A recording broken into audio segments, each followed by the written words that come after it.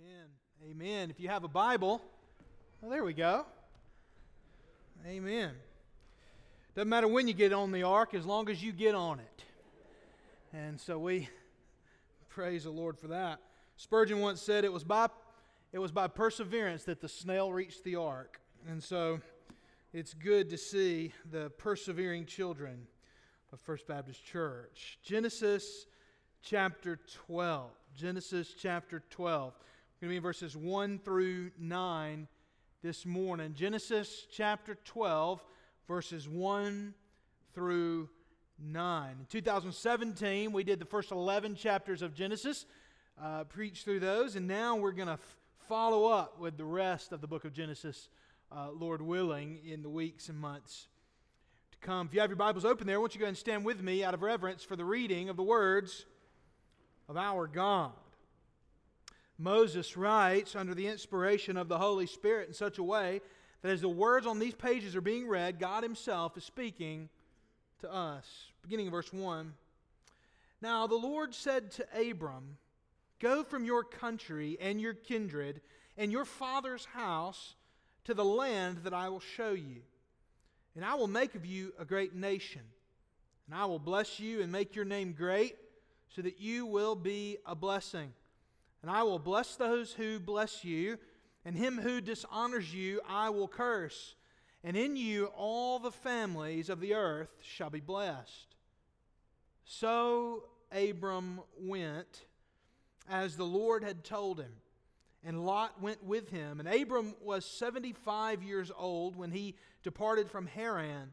And Abram took Sarai his wife, and Lot his brother's son, and all their possessions that they had gathered, and the people that they had acquired in Haran, and they set out to go to the land of Canaan. And when they came to the land of Canaan, Abram passed through the land to the place at Shechem, to the oak of Moreh. And at that time the Canaanites were in the land. And then the Lord appeared to Abram and said, "To your offspring I will give this land." So he built there an altar to the Lord who had appeared to him. And from there he moved to the hill country on the east of Bethel, and pitched his tent, with Bethel on the west and Ai on the east. And there he built an altar to the Lord and called upon the name of the Lord. And Abram journeyed on, still going toward the Negeb. Let's pray together. Oh Lord our God, would you today open our hearts and minds to receive this word. And Father, I pray we would be changed by it. It's in Jesus' name we pray. Amen. You may be seated. In the beginning, God created the heavens and the earth. This we believe and this we confess, that we are created. God made us. And when God made us, when God made man, He gave man three beautiful relationships. God placed Adam and Eve there in the garden and meant for them to have a relationship with one another, and then for them to produce offspring who would then populate the earth. And so God meant for man to have a good relationship with one another. The relationship between man to man was a relationship that God had blessed. And God put His people in a special place, in a garden they were meant to cultivate and that would provide for them. And the text seems to imply that they were intended to cultivate this garden in such a way that as they repopulated the earth, as they populated the earth, and as their population grew, that this garden would grow as well. And eventually the glory of God would cover the earth. And this great Eden would cover all of the earth that God had made, like the waters cover the sea. And so you have man and his relationship to man in his relationship to the land, but God also made man to have a special relationship with Him. God made us to have a special relationship with Him. There Adam and Eve were, carrying out God's plan under God's leadership with a perfect relationship with Him, such that God would fellowship with them, it seems. In the cool of the day, He would spend time with Adam. In short, these three relationships, these three things that God gave us, describe what Graham Goldsworthy calls the kingdom of God. This concept that's a motif throughout the Bible. These three relationships describe what it means for us to be in God's kingdom. We are God's people in God's place under God's rule. I've told you all about the time I was going to teach Whitney's 4-year-old preschool class. And I said, I'm not going down there to teach these kids morality. The Bible's not all about morality. The Bible's about Jesus. And so I was going to start with telling them about the book of Genesis, and I was going to teach them about how all of the Scripture points to Jesus, and I was going to teach them about the kingdom of God. And I got done, and I felt so good about myself, and we got home to our little cottage in Mobile later that night, and Whitney came in and said, "That was the worst thing I've ever heard in my life." Those kids didn't understand a word of what you just said. So I was 22, and I was going to impress everybody, these 4-year-old kids and my wife and everybody else. And so I decided I'm not giving up on teaching these kids the Bible, but I'm going to do it another way. And so we came up with a way to talk, a short form of talking about this: family, farm, and friendship. God's people in God's place under God's rule. Family, farm, friendship. And all of these relationships, all of these beautiful things that God gave His people, believe it or not, we messed it up. We sinned in the garden. We wanted what God had rather than what God had so freely given us. And so through the temptation of the serpent, Adam and Eve turned God's good created order upside down, where a serpent is dictating to the woman, who then dictates to the man, who then blames God for the sin that he brought into the world. But God. We messed it up, but God promised that through a seed of the woman in Genesis chapter 3, verse 15, He promised that the serpent's head would be crushed and that all would be made right. God gives hope even in the earliest chapters of Genesis that His kingdom would be restored, and He was going to do it through a seed. That is, these three relationships that we see so broken and so messed up in the book of Genesis. From murder in the earliest pages to the flood, the great pride of so many, we see the way that sin worked its way out into all of the descendants of Adam and Eve and into the world which God had created and called good. We see this story begin to unfold in the way that sin is working itself out, and yet there is hope. Eve is the mother of all the living, not the mother of all the dead.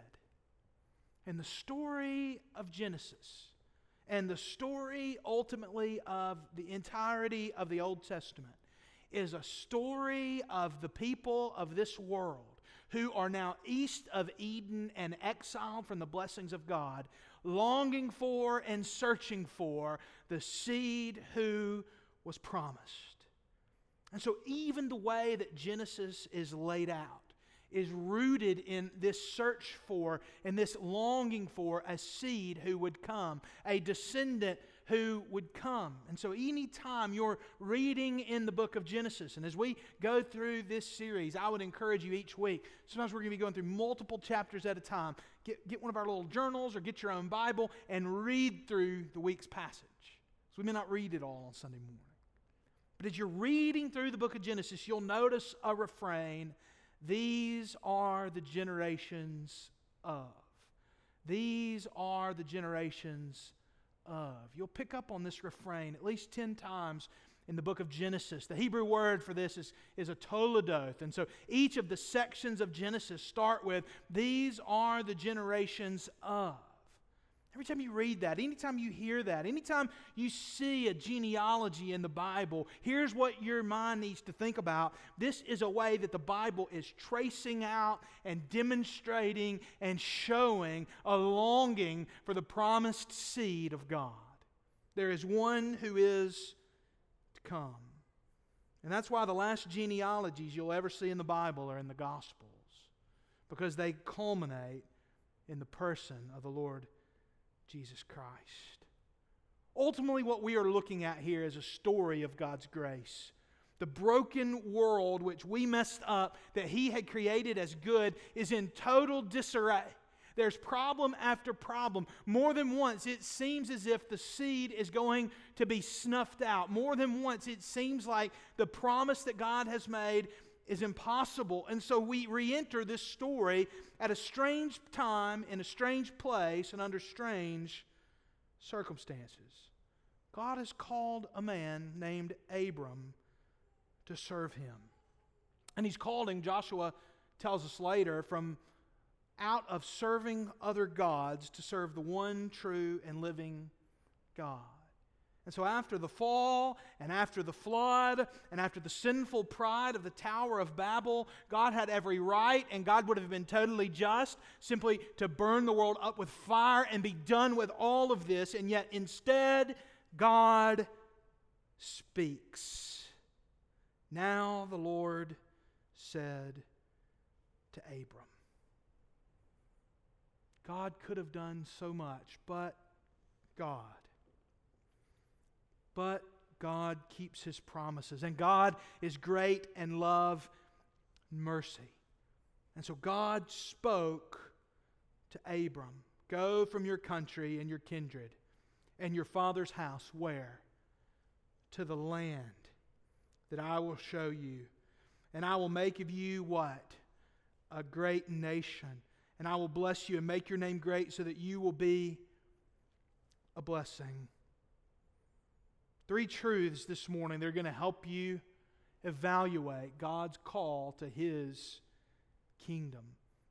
Three truths about the way God calls us to His kingdom, and three truths that will help you evaluate what God has called you to as well. This morning, I invite you into this, the greatest story ever told. You are welcomed into the plan and family of God, and you can sing like so many children have sung, "Father Abraham had many sons. Many sons had Father Abraham, and I am one of them."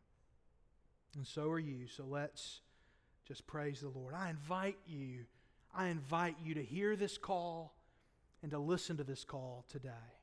Here's the first point as we look at these three truths. Here's the first. God's call is a call of sacrifice. God's call is a call of sacrifice. Notice what the Lord says to Abram. He says to him, "Go from your country and your kindred and your father's house to the land that I will show you. And I will make of you a great nation, and I will bless you and make your name great so that you will be a blessing. I will bless those who bless you, and him who dishonors you I will curse, and in you all the families of the earth shall be blessed." You see, God could have been silent, but instead He speaks. And I want to ask you this question today. Do you see the beauty of this promise? I mean, do you really see the beauty of the promise that God is making to Abraham?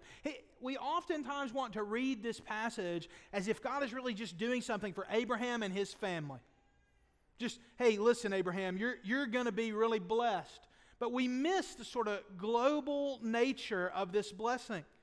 We miss the way that God is calling Abraham not only to be blessed in his own family, but through Abraham for all the nations of the world to be blessed. And God will deepen and expand this promise as the narrative continues. But so often we think of this as God likes Abraham, so God's being nice to Abraham, and we miss the big picture of what God's doing.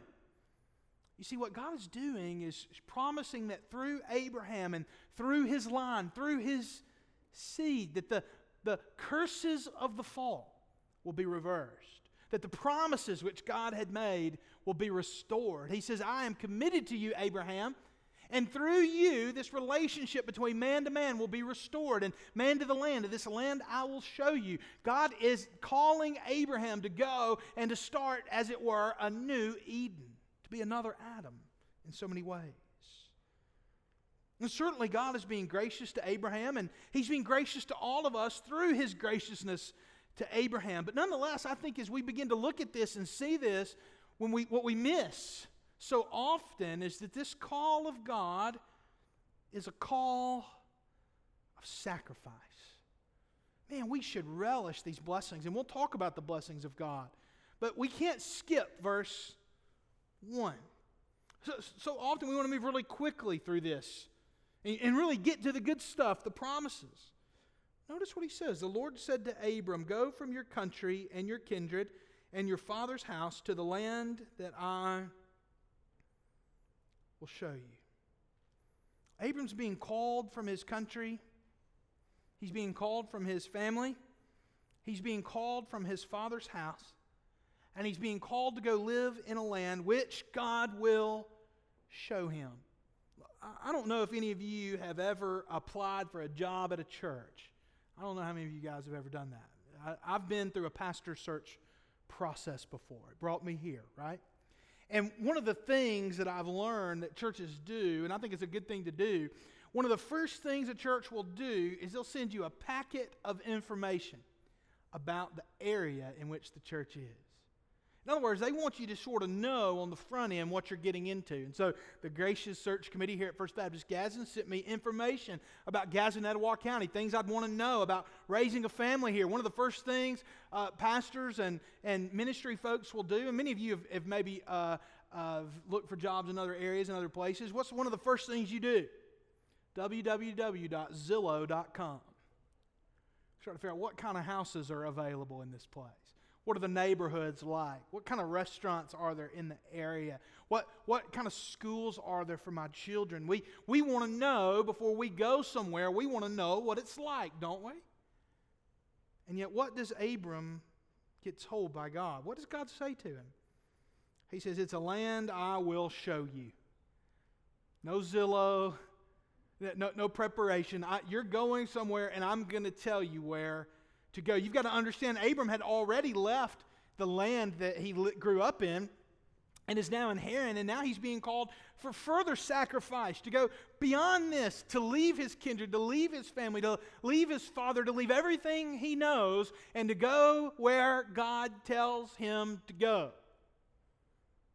He's being called to go live and wander and live in a tent.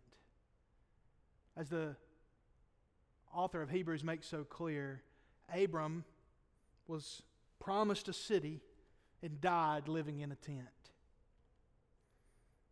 While his life was one of tremendous blessing, it was also one of sacrifice. This is the reality of the call of the kingdom. You are being called to let go of a lot when you are called by Jesus, but you are also being called to gain everything. And some of us will die just like Abraham. In fact, all of us at one level will die just like Abraham, not having received the promises. The Bible says Abraham greeted them from afar. His life, though one of tremendous blessing, was nonetheless one where he did not see all that God called him to. He saw it by faith. The Bible says he trusted the Lord, and over and over again we'll see the way that as Abram follows God, he so rarely sees exactly where God was looking, where he very rarely sees where God was seeking to take him. He trusts the Lord and moves forward. In the meantime, when you are called to let go of a lot, your sacrifices will look and feel foolish. Won't they? Have you ever done that? Have you ever just said, "Hey, I'm going to go do this," and it looks and feels foolish? I told you about the time I think that I was at a Boaz High School football game, and I was fresh in college, and I was talking to an old friend from high school, and he said, "Now, what are you doing?" I said, "I'm at University of Mobile. I'm studying theology. I want to be a pastor." He says, "There are a lot of jobs in that?" And I said, honestly, the thought had not occurred to me whether there are a lot of jobs in that or not. I don't really know what the market outlook is. The high school guidance counselor didn't tell me about that, what the ministry outlook was. Sometimes your sacrifices look foolish. Sometimes it just kind of looks foolish. What do you mean you don't even know if you're going to be able to find a job or not? I came home one time from college and told my dad, I said, "Dad, I've added a second major, theology major, and then my second major is humanities." So what's humanities? I said, "Well, it's stuff to help me with theology. It's like philosophy and history and things like that." And Dad said, "Well, so still nothing you make any money with, right?" I said, that's exactly right. That's exactly right. You're being called to let go of a lot, but you're being called to gain everything. And in the meantime, our sacrifices look foolish, but in so many ways, that's precisely the point. We're called to live as if we're believing that God's promises are actually true, that God is calling us actually to a life of blessing, and that those blessings can't always be seen in this life and in this world. And that leads us to our second point this morning, and it's this: God's call is a call of blessing, not only of sacrifice, but God's call is a call of blessing. You see it so plainly here. I will make you a great nation, and I will bless you, and you will be a blessing, and I will bless those who bless you, and him who dishonors you I will curse. And in you all the families of the earth shall be blessed. There are no greater blessings to be found than the blessings that are found in following the Lord. And so often I think that we sort of rightly say, well, our blessings are not of this world. But then we forget that one day there really are blessings that are coming. Actual, real blessings. Not just the blessings in your heart that come with following Christ. Not just the peace that we gain in this life. Not just the things that are so sweet in following the Lord today. But one day, the Bible says, we will be with the Lord. We will see Him face to face. The psalmist tells us, at the Lord's right hand are pleasures forevermore. We're not living as if blessings don't matter. We're living as if the greatest blessings come later. It's precisely why I hate the health, wealth, and prosperity movement. I hate it. I loathe it. I can't stand it. It's an abomination before God because it is so weak. It is so small. It's so tiny. Who cares about a Corvette when you have pleasures forevermore at the right hand of God? Who cares about having your body healed today when there is a resurrection waiting? I want to point you to those truths. And God may heal us today. He may give us good blessings in this life. He certainly did Abraham. But those aren't what matter most. We live our lives knowing that the greatest blessings are yet to come. The greatest blessing we can experience is the blessing of knowing and loving God and trusting that He will keep His promises. Don't you see what God is doing with Abraham today? Here, as He calls him to this, don't you see the way that the promises to Abraham are promises to and for Christ? Don't you see the way that Jesus is the seed of Abraham who will come and make all things right and all things new? This is precisely the point that Paul wanted the Galatian church to see. So you see, it bears repeating that the ultimate blessings of God are found through and for Christ.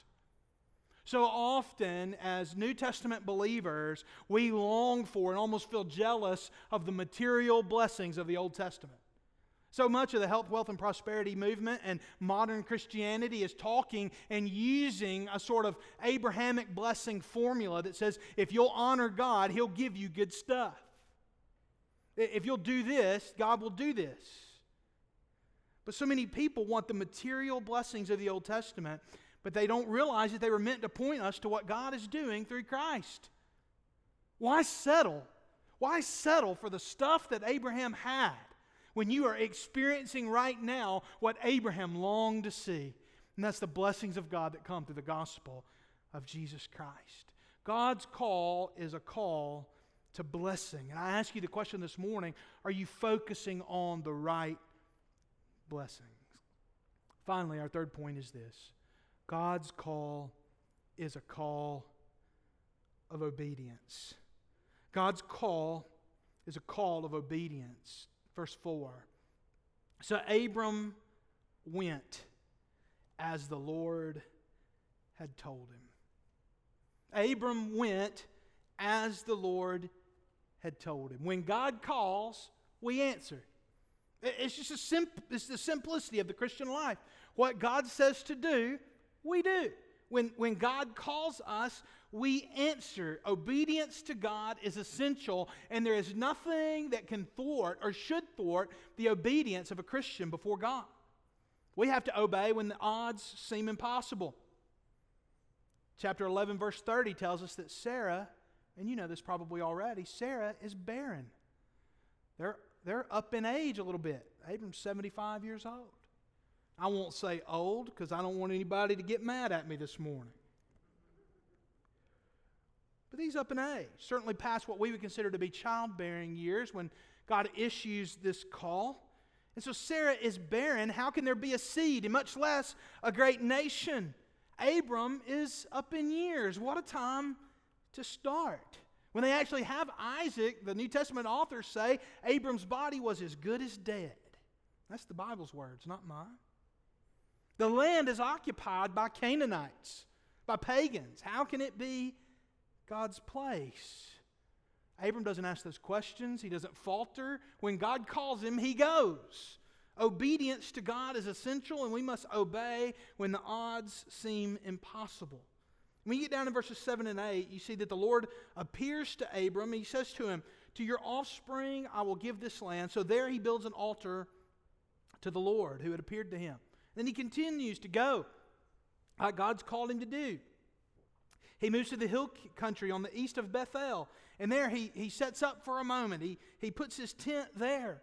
And with Bethel on the west and Ai on the east, there he builds an altar to the Lord. And there he calls upon the name of the Lord. We obey through worship. We worship God as we obey Him. This isn't begrudging obedience. I guess I'll go. I guess. It's like I can't begin to tell you how many times a week we'll get on to Jim for something and he screams back at us, "I said I was sorry." We're talking about real obedience from the heart. He's worshiping along the way. And once again, you see this picture of Abraham here as a sojourner, as a stranger, as one who journeys, one who doesn't build cities, but who lives in a tent. And Abram journeyed on, still going toward the Negeb.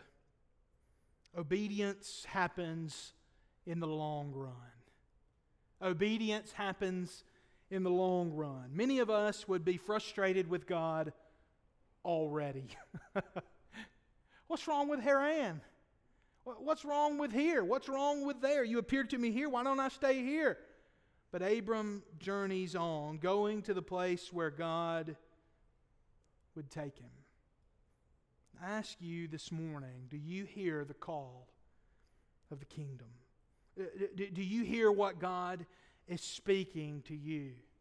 Do you hear the call of Christ, who is the true seed of the woman, the true seed of Abraham, the Son of Man, the very Son of God? The yes and amen of all of God's promises are found in the person and work of Jesus Christ. And I ask you today, do you see the way that God is taking all of the cosmic wrongness that has come through sin, and He's making all of those things right through the death of His Son and through His resurrection? Do you see this call? Do you hear this call? It is a call that God is asking you to receive by faith and to trust Him that He is doing things through Jesus that we cannot always see. And so that call is a call of sacrifice, but it's also a call of true blessing. And I ask you the question today, as you hear the voice of the Lord calling to you, will you obey the call? Will you hear that call, and will you obey through faith today? I want to offer an opportunity for you to respond to the Lord.